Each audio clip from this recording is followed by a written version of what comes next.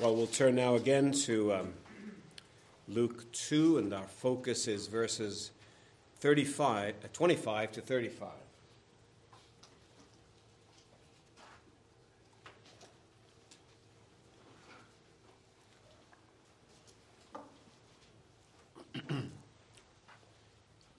Luke 2, verses 25 to 35. Now, we don't know a great deal about Simeon.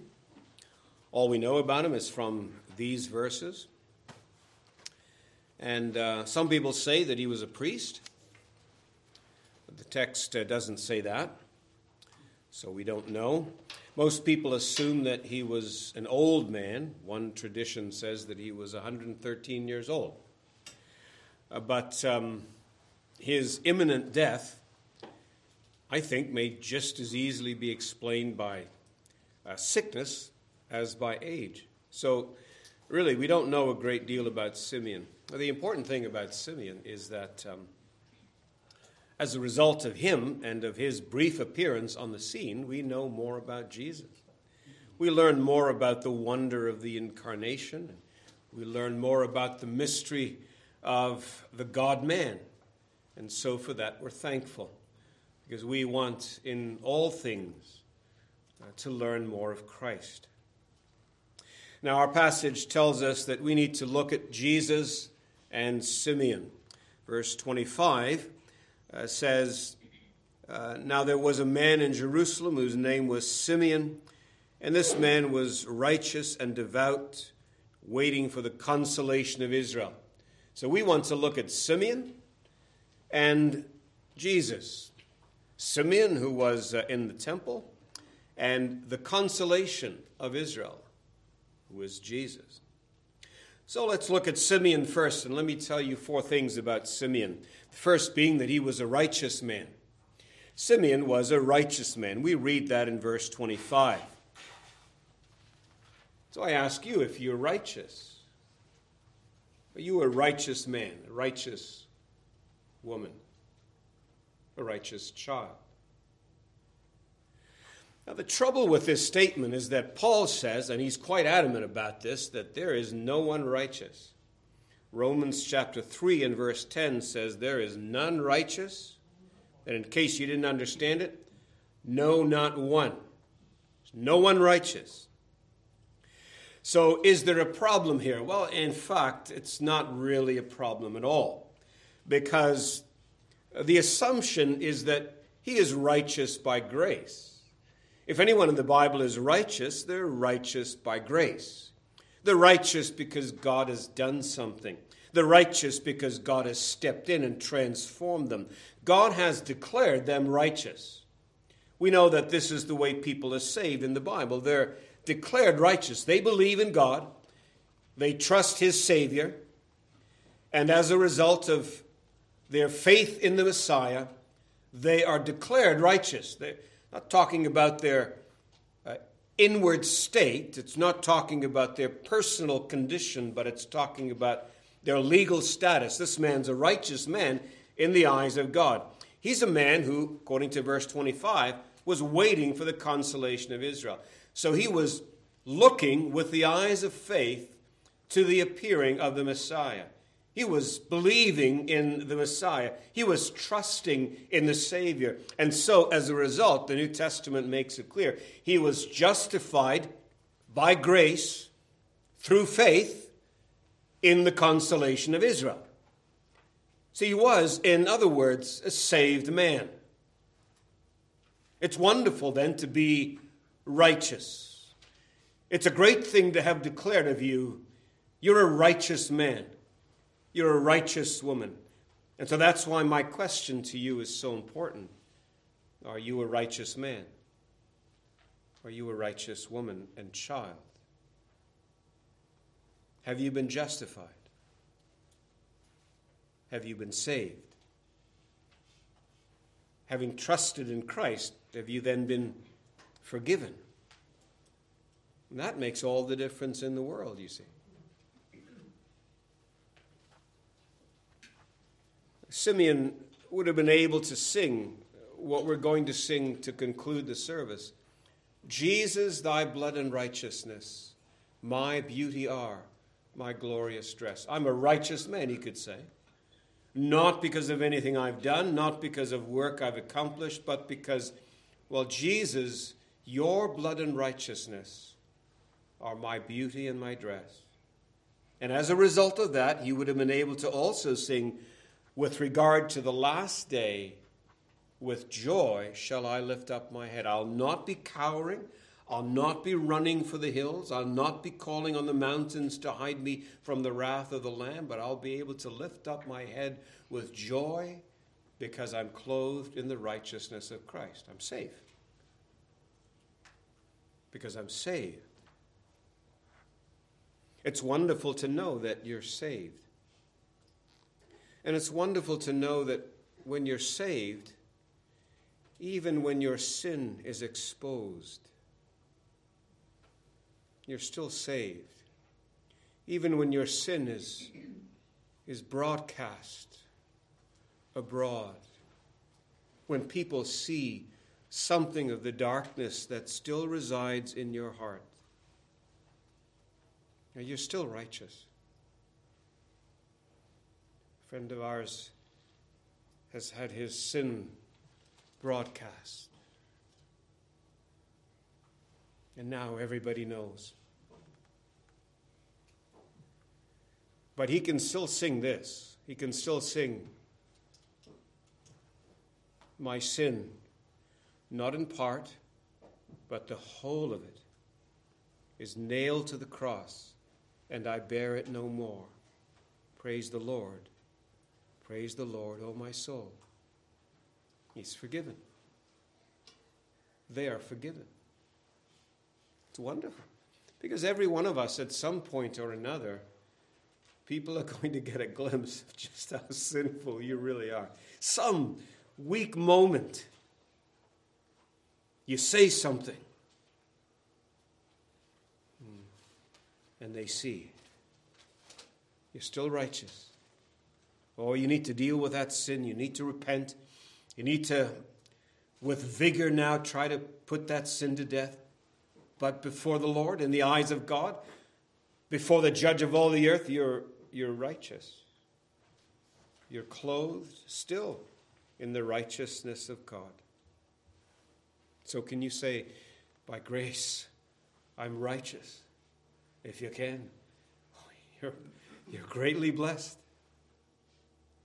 He was a righteous man. He was a devout man. That's the other word that's used of him. Verse 25, he was devout. The word means to take hold of things well, to be carefully observant of all the commands of God. That's what Simeon was. He was carefully observant of all the commands of God. And when that's you, when you live like that, when you are careful to observe all the commands of God, then you live a very useful life.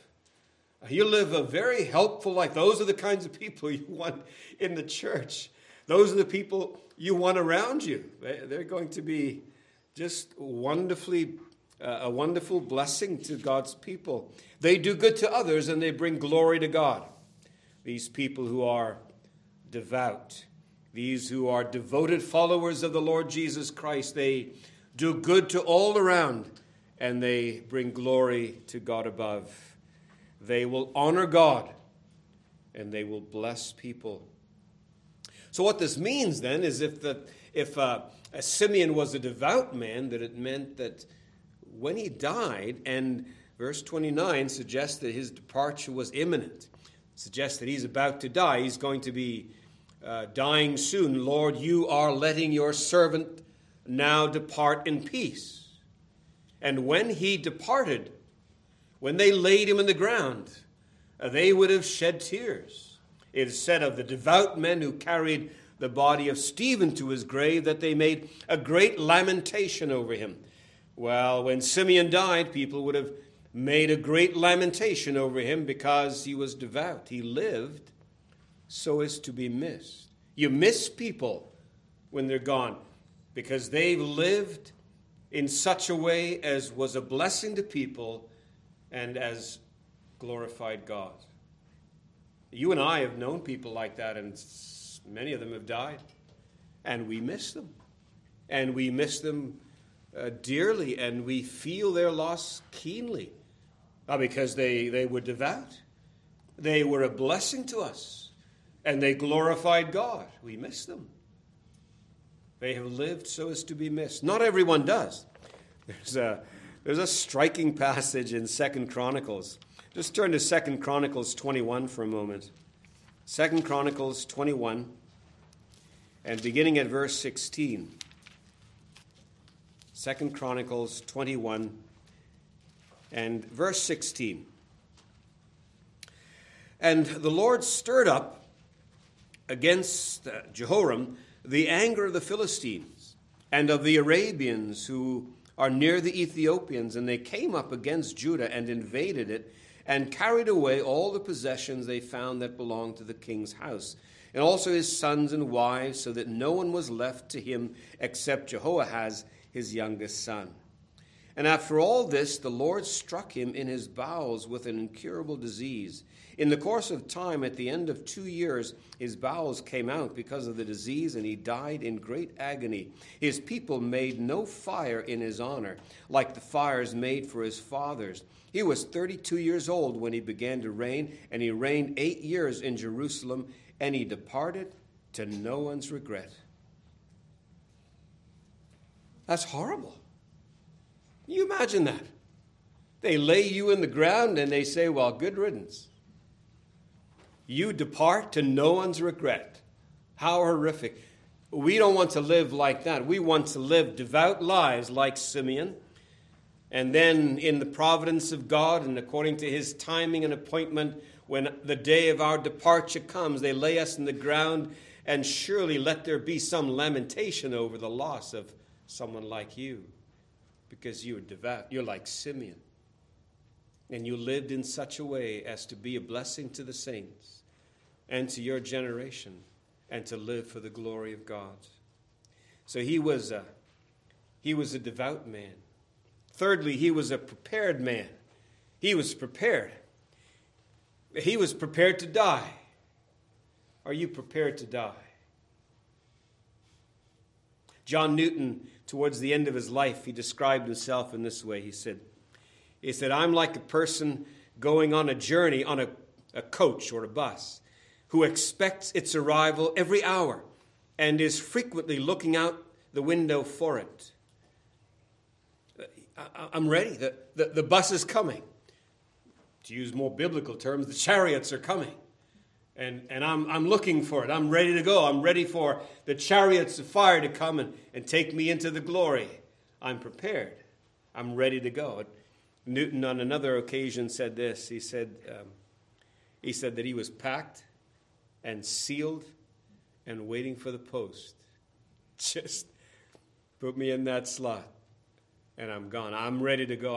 I'm prepared. People in this world, they're not prepared to die. Occasionally, Christians are not prepared to die either because, well, perhaps it's lack of faith or one reason or another, and perhaps we need to think more biblically and so on and so forth. But people in the world, they're not ready to die. And we want to make sure we are ready to die ourselves. You see verse 29 of our passage. Simeon says, Lord, now you are letting your servant depart in peace, according to your word. So God promised that he would see the salvation of God. He would hold the child in his arms. He would see the Messiah, and then God would have him depart in peace. So now the moment has come, and he's ready to go.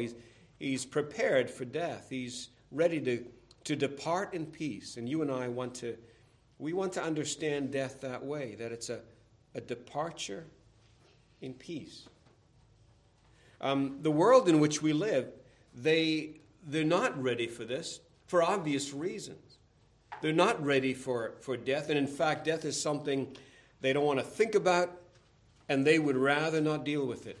They would rather not encounter this.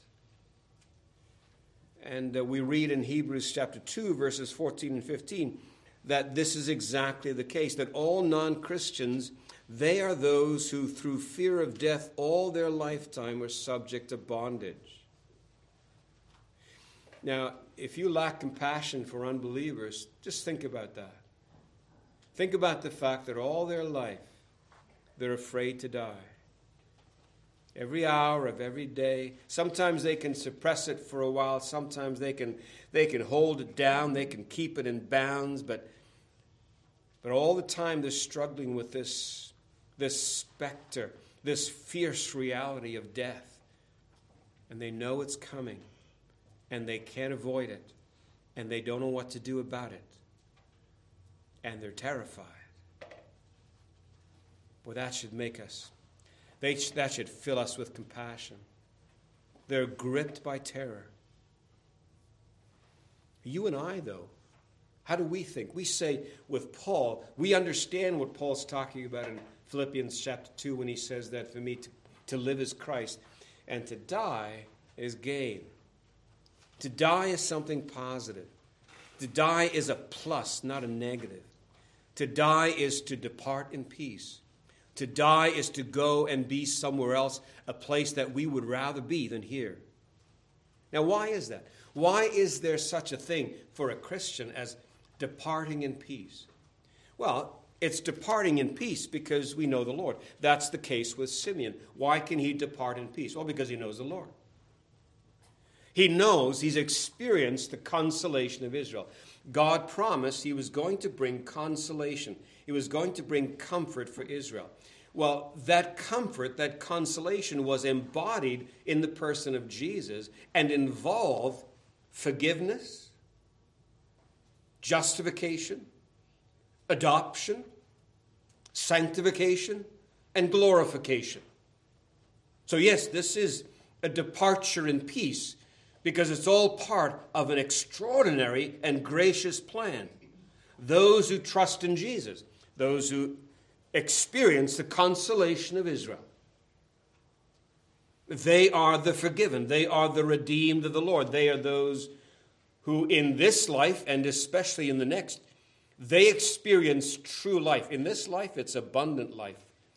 In the world to come, it's life everlasting in the presence of God. And so, yes, they can talk about a departure in peace because they know the Lord. And they can talk about departure in peace because they know the future. He knows the future. He knows that his death, it isn't just death.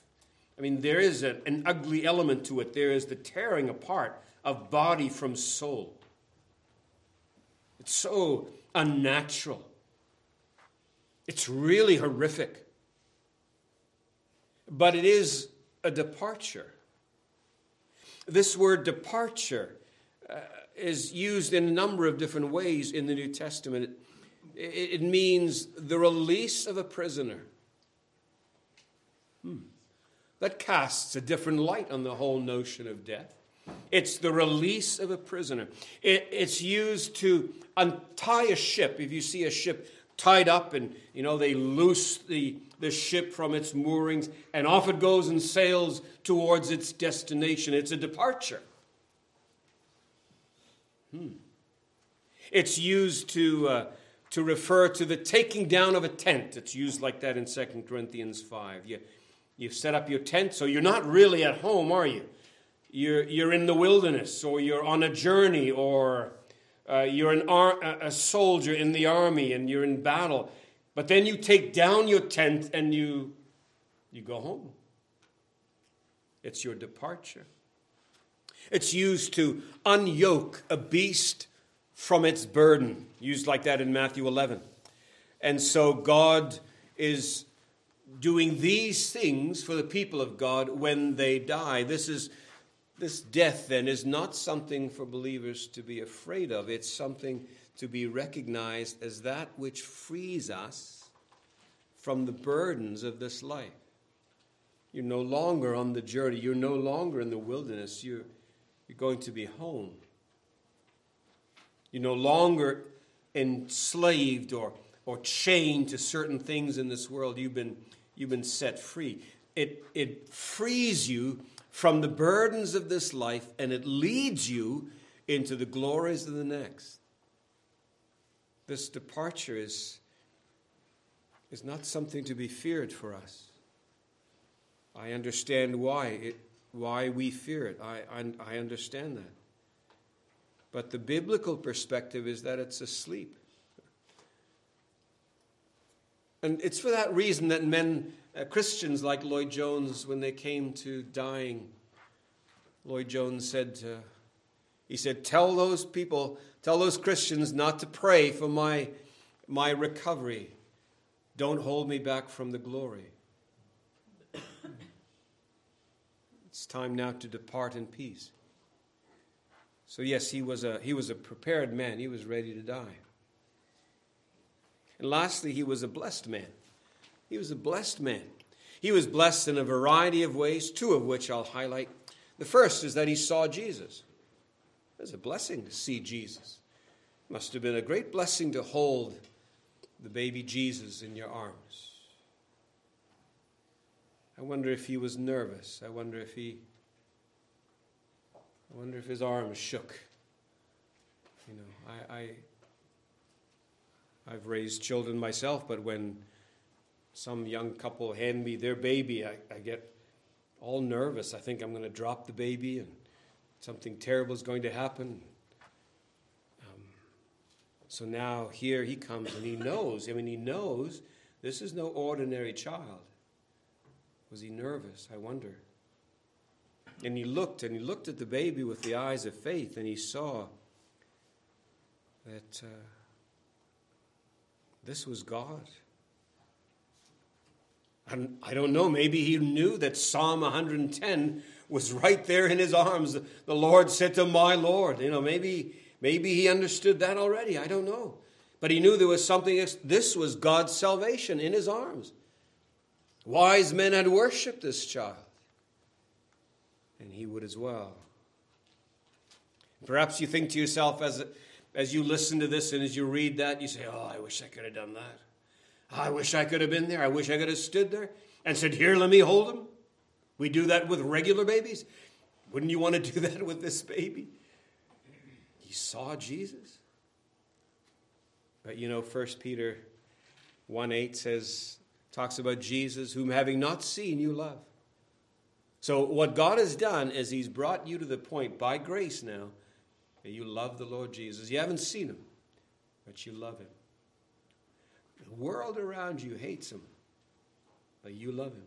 Your eyes have been opened, the scales have been removed, your ears have been unstopped, your heart's been changed, and you understand how glorious he is, and so now you love him. God did that for you. But that's not all. One day, you see him with your own eyes. And as surely as you can see me, as I can see you, your eyes will fall upon Jesus, and you will see him as he is. No one will have to explain him to you. You won't have to look for a picture of him. You won't have to say, well, can I find a broadcast somewhere? Can we live stream it? No, you will see him with your own eyes. You'll stand before him, and you'll gaze upon the risen, glorified Christ. John looked at him and saw the splendor of Jesus. Read about it in Revelation 1. And John fell at his feet like a dead man. He was so overwhelmed, so struck. You'll be like that. You'll be amazed. You'll say, the half was not told me. I thought I knew something about the glory of Christ. I read a book about the glory of Christ, but the half was not told me. Yeah. Well, that's the man Simeon, godly, devout, prepared, and blessed. Well, thank God if those things are true of you. But now the Savior. Thank God we can think about the Savior and learn a few more things about him. And if you know him yourself, thank God. So let me tell you about the Savior. First of all, he saves. Tell you about Jesus. He saves. They shall call his name Jesus. Matthew 1:21, he shall save his people from their sins. That's why they called him Jesus. And that was the heart and soul of the consolation that Simeon was looking for. That's the heart and soul of this comfort. Any comfort of that's worthy of the name, any comfort of real substance and significance, must deal with the issue that we have. What's the issue that we have? Well, look, there are all kinds of diseases in the world. All kinds of things that are going to kill you.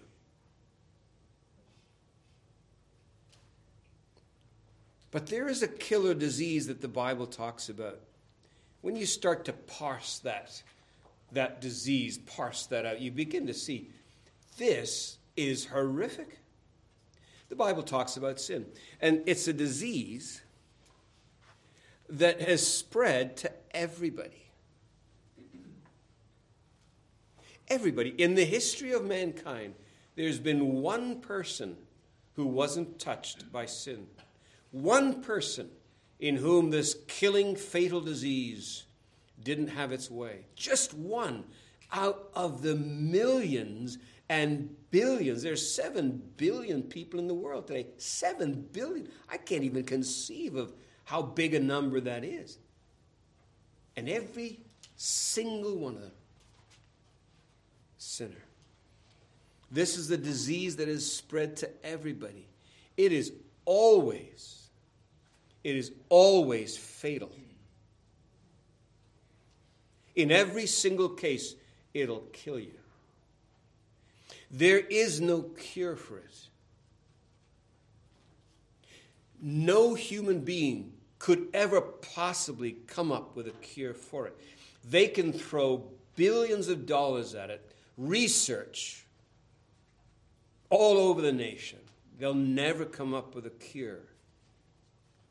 It carries with it this disease. It carries with it unspeakable suffering. When you see the news and you see what's going on in Ukraine, when you walk through a hospital and you see little children dying, when you walk through a nursing home and see people near the end of their life and what a sin-ravaged life has done to them, when you see something of the suffering that sin brings, one of the difficulties of living for any extended period of time is you begin to see how much suffering there is in the world. I mean, when I was saved at 17 years old, it's like, yeah, I know there's suffering. I know the problem of suffering, and here's the biblical answer to it. And it's all reasonably simple. But as you go through life, you see people suffer in horrific ways.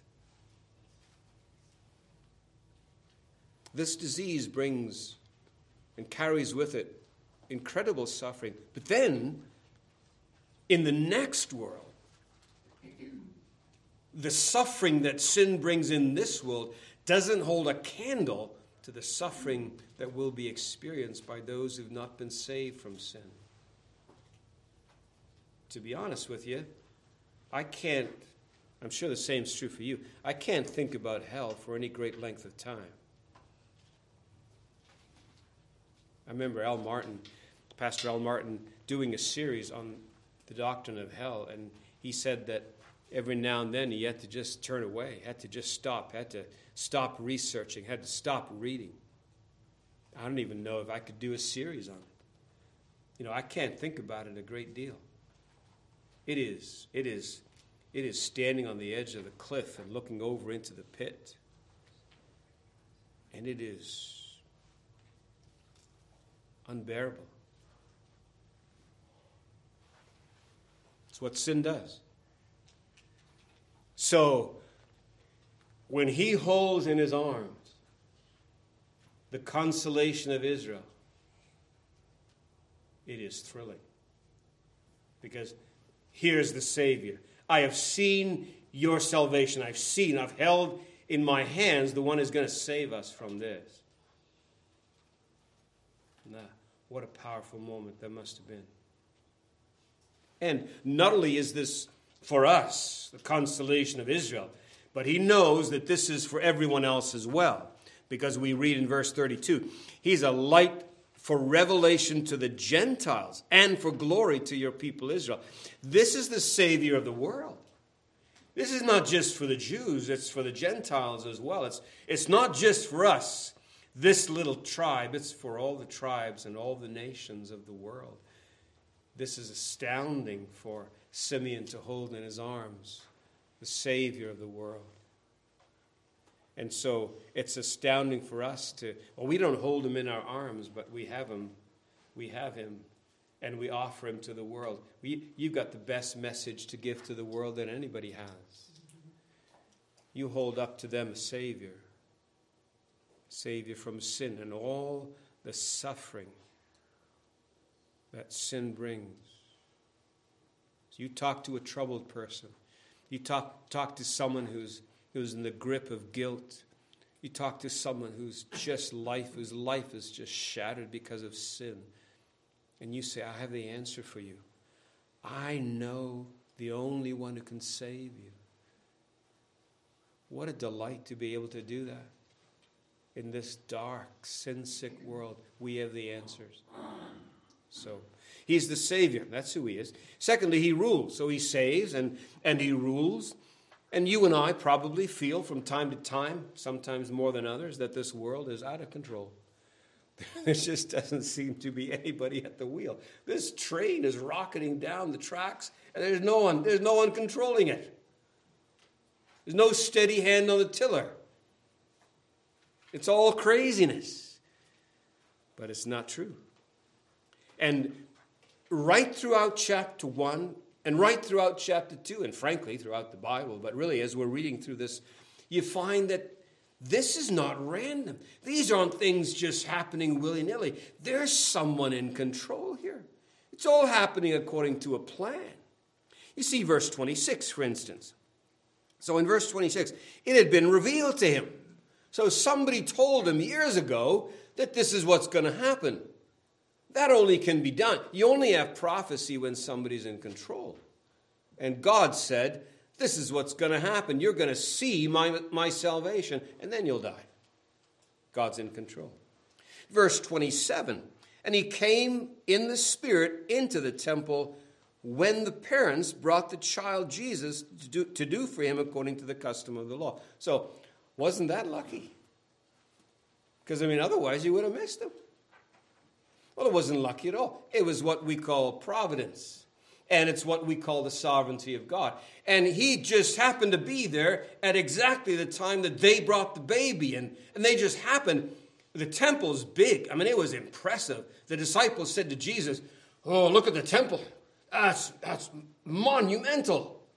That's a big place. How did they happen to meet each other in the big temple? Well, there's a sovereign God at work here. God's in control. Verse 29, Lord, now you are letting your servant depart in peace according to your word. So all of this is happening according to your word, according to prophecy. In addition to that, all of these things are happening because God has controlled history so that now in the fullness of time, his Savior has come. And now, Simeon says, you are letting your servant depart in peace. This is the moment of his death. It's at the moment of death that we all feel so helpless. I'm sure you've been around when someone you love has died and you have no control. You can't stop it. And no matter how much you want to, you can't.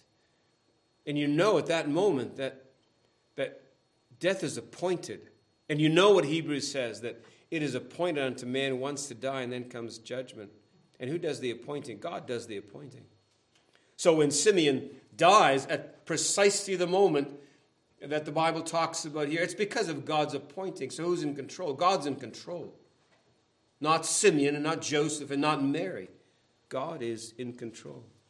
So again and again and again and again, and you can carry this right through to the end of the Gospels where Jesus dies, and there again, prophecies are fulfilled, and it all happens so that the Scripture might be fulfilled. So who's in control? God's in control. And we take this truth and we carry it into the week ahead of us. And when things seem just ludicrous, when things happen in your life that are confounding, you say, well, the Lord's in control. This is not random. With God, things don't just happen. He's in control, and he's brought it to pass. And so you can trust him, right? I mean, you can know that he has ordained everything, and it's for a gracious purpose. God's in control. So he rules. He saves. Thirdly, he divides. He divides. Look at verses 33 and following. And his father and his mother marveled at what was said about him. Simeon blessed them and said to Mary, his mother, behold, this child is appointed for the fall and the rise of many in Israel, for a sign that is opposed. And a sword will pierce through your own soul also, so that thoughts from many hearts may be revealed. So Jesus will divide. Some are going to be for him, and some are going to be against him, and some will speak against the Lord Jesus Christ. We know that very well. And everything will depend on your relationship to him. This child is destined for the fall and the rising of many. So, depending on your relationship to Jesus, you will either fall or rise. Depending on your relationship to Jesus, you will either fall or rise. You may fall. Look at Revelation 18. Let me read to you about the fall of Babylon. Babylon is man opposed to God. It's unbelievers fighting against God. They're doing it in the world all the time. Some of them are persecuting. In Eritrea, we read about Eritrea in our bulletin. There are people, that's Babylon there attacking the church. You read about China. You read about certain countries. And that's Babylon attacking the church. What's going to happen to them? Are they going to fall? Revelation 18. Let me read a lengthy section. Verse 1, Revelation 18. After this I saw another angel coming down from heaven, having great authority, and the earth was made bright with his glory. And he called out with a mighty voice, Fallen, fallen is Babylon the Great. She has become a dwelling place for demons, a haunt for every unclean spirit, a haunt for every unclean bird, a haunt for every unclean and detestable beast. For all nations have drunk the wine of the passion of her sexual immorality, and the kings of the earth have committed immorality with her, and the merchants of the earth have grown rich from the power of her luxurious living. Then I heard another voice from heaven saying, Come out of her, my people, lest you partake of her sins, lest you share in her plagues. For her sins are heaped high as heaven, and God has remembered her iniquities. Pay her back, as she herself has paid back others, and repay her double for her deeds, and mix a double portion for her in the cup she mixed. As she glorified herself and lived in luxury, so give her a measure of torment and mourning, since in her heart she says, I sit as a queen, I am no widow, and mourning I shall never see. For this reason her plagues will come in a single day, death and mourning and famine, and she will be burned up with fire, for mighty is the Lord God who has judged her. And so you can be the ruler of a nation, and you can invade another nation, and you can bring devastation upon an innocent people, and God will judge you. And you may think no one can touch you, but he'll put you in the ground. Wow, they dismiss things like this. But it'll happen. Babylon will fall. And then look at verse 21 and following. Then a mighty angel took up a stone like a great millstone and threw it into the sea. So will Babylon, the great city, be thrown down with violence and will be no more. What's it going to be like in all these great nations where all these wicked people run things and run rampant over those who are innocent and give vent to all of their wickedness? What will their lives be like? The sound of harpists and musicians, the sound of the flute players and trumpets will be heard in you no more. And a craftsman of any craft will be found in you no more. And the sound of the mill will be heard in you no more, and the light of a lamp will shine in you no more, and the voice of a bridegroom and bride will be heard in you no more. For your merchants were great ones of the earth, and all nations were deceived by your sorcery, and in her was found the blood of prophets and of saints and of all who had been slain on the earth. And they rejoice now. They think everything's going fine and swimmingly now, but God will bring them down, and God will devastate them. You're outside of Christ, that's what will happen to you. You will fall from whatever height you think you've risen to. God will bring you down. But there's a rising. If you're outside of Christ, you will fall. But there's a rising as well. You'll rise. You'll rise from your grave. The grave that you lay in, it's a grave dug by your sin. When your sin dug this grave, and you were placed in it, you were ready for eternity, separated from God. But you rise from the grave. You rise from that grave dug by your sin. You rise from the pit into which you were cast because of your sin. And you rise from the grave into glory because of Jesus. Because you're in a right relationship with Jesus. Without him, it's devastation forever. With him, it's glory, world without end. Depending on your relationship with him, you rise or you fall. Jesus divides. And there's only two kinds of people in the world. Those who fall because of their sin, and those who rise because of the Savior. He divides. And then he dies. He dies. This is how he saves. You see, verse 35 says, Simeon speaking to Mary, and he says, a sword will pierce through your own soul also, so that the thoughts of many hearts may be revealed. And he dies. The Roman soldiers had at least two weapons. If you're a Roman soldier, you have at least two weapons. You have one small and useful dagger, maybe for hand-to-hand combat, some infighting, but just a small dagger that's useful. And maybe you used it even as you were setting up tents and so on and so forth. But then they also had a larger sword, a broad sword. And this one is designed to inflict maximum damage. This will ruin your enemy in combat. So that's the sword that Simeon says, you're going to experience that, Mary. A sword's going to pierce you. It won't be a scratch. It'll be a sword that will do maximum damage to you. So what we see here, we see Mary's grief.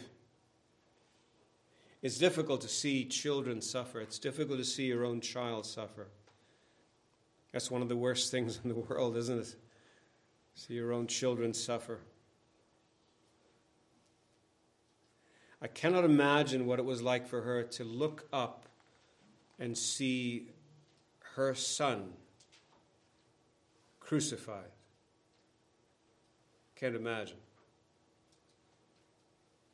Don't know what that's like.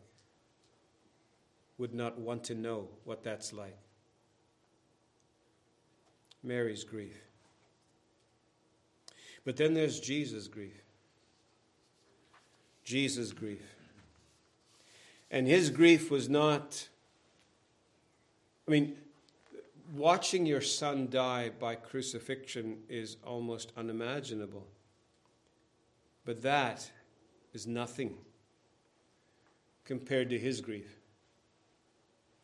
There's a hymn, my song is love unknown. The last stanza says this, here might I stay and sing no story so divine. Never was love, dear King, never was grief like thine.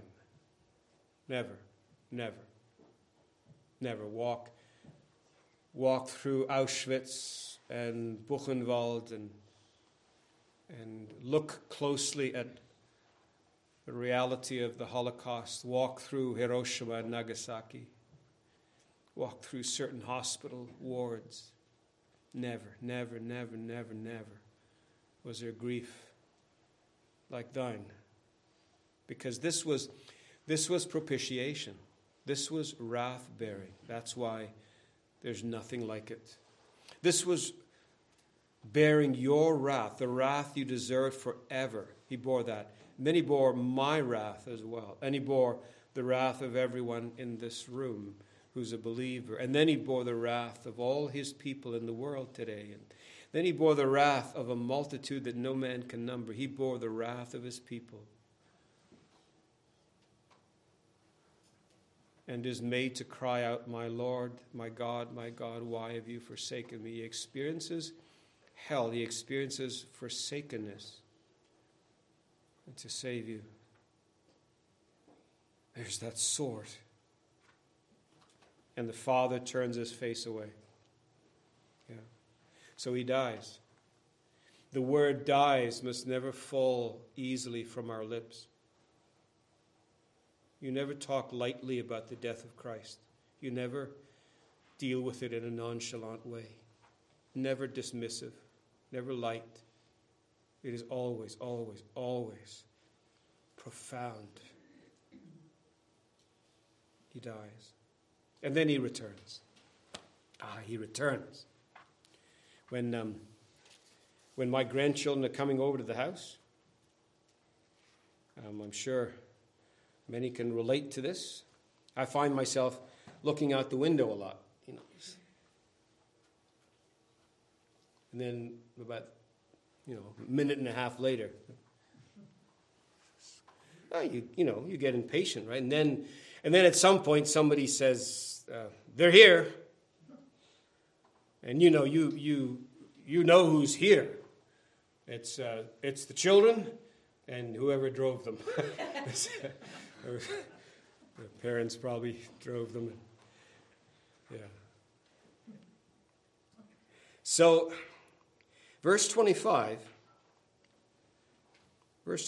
says this. He was waiting. He was waiting for the consolation of Israel. Now, that's quite a beautiful word. It means to receive favorably. To receive favorably. It means to receive to oneself. To receive to oneself. And it means something like this. It really does relate to having people arrive at your door that you've really been waiting for. Because, you open the door, but you don't just open the door, you open your arms. You open the door and say, "Good to see you." And you hug them, you give them a Richard Valade hug. Richard's coming, by the way, I think the end of this month, and he's coming to preach. So that'll be great. So I've told you before, when Richard hugs you, he gets the U.S. Marine arm, gets it around your, I don't know how he does it because he's short. And so, but I guess I'm the same height. So he gets his arm around you like that and gets your neck right in here. And it's like, "Oh, gosh, good to see you." It's like that. So, and, it's actually very endearing. A little painful, but it's sweet. But that's the idea. You receive them to yourself. It's not just that you're happy for them to be in the house, but you're happy for them to be with you. He was waiting for the consolation of Israel. He was waiting to hold the child.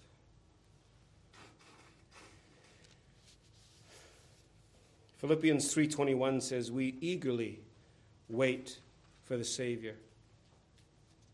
We do what he did.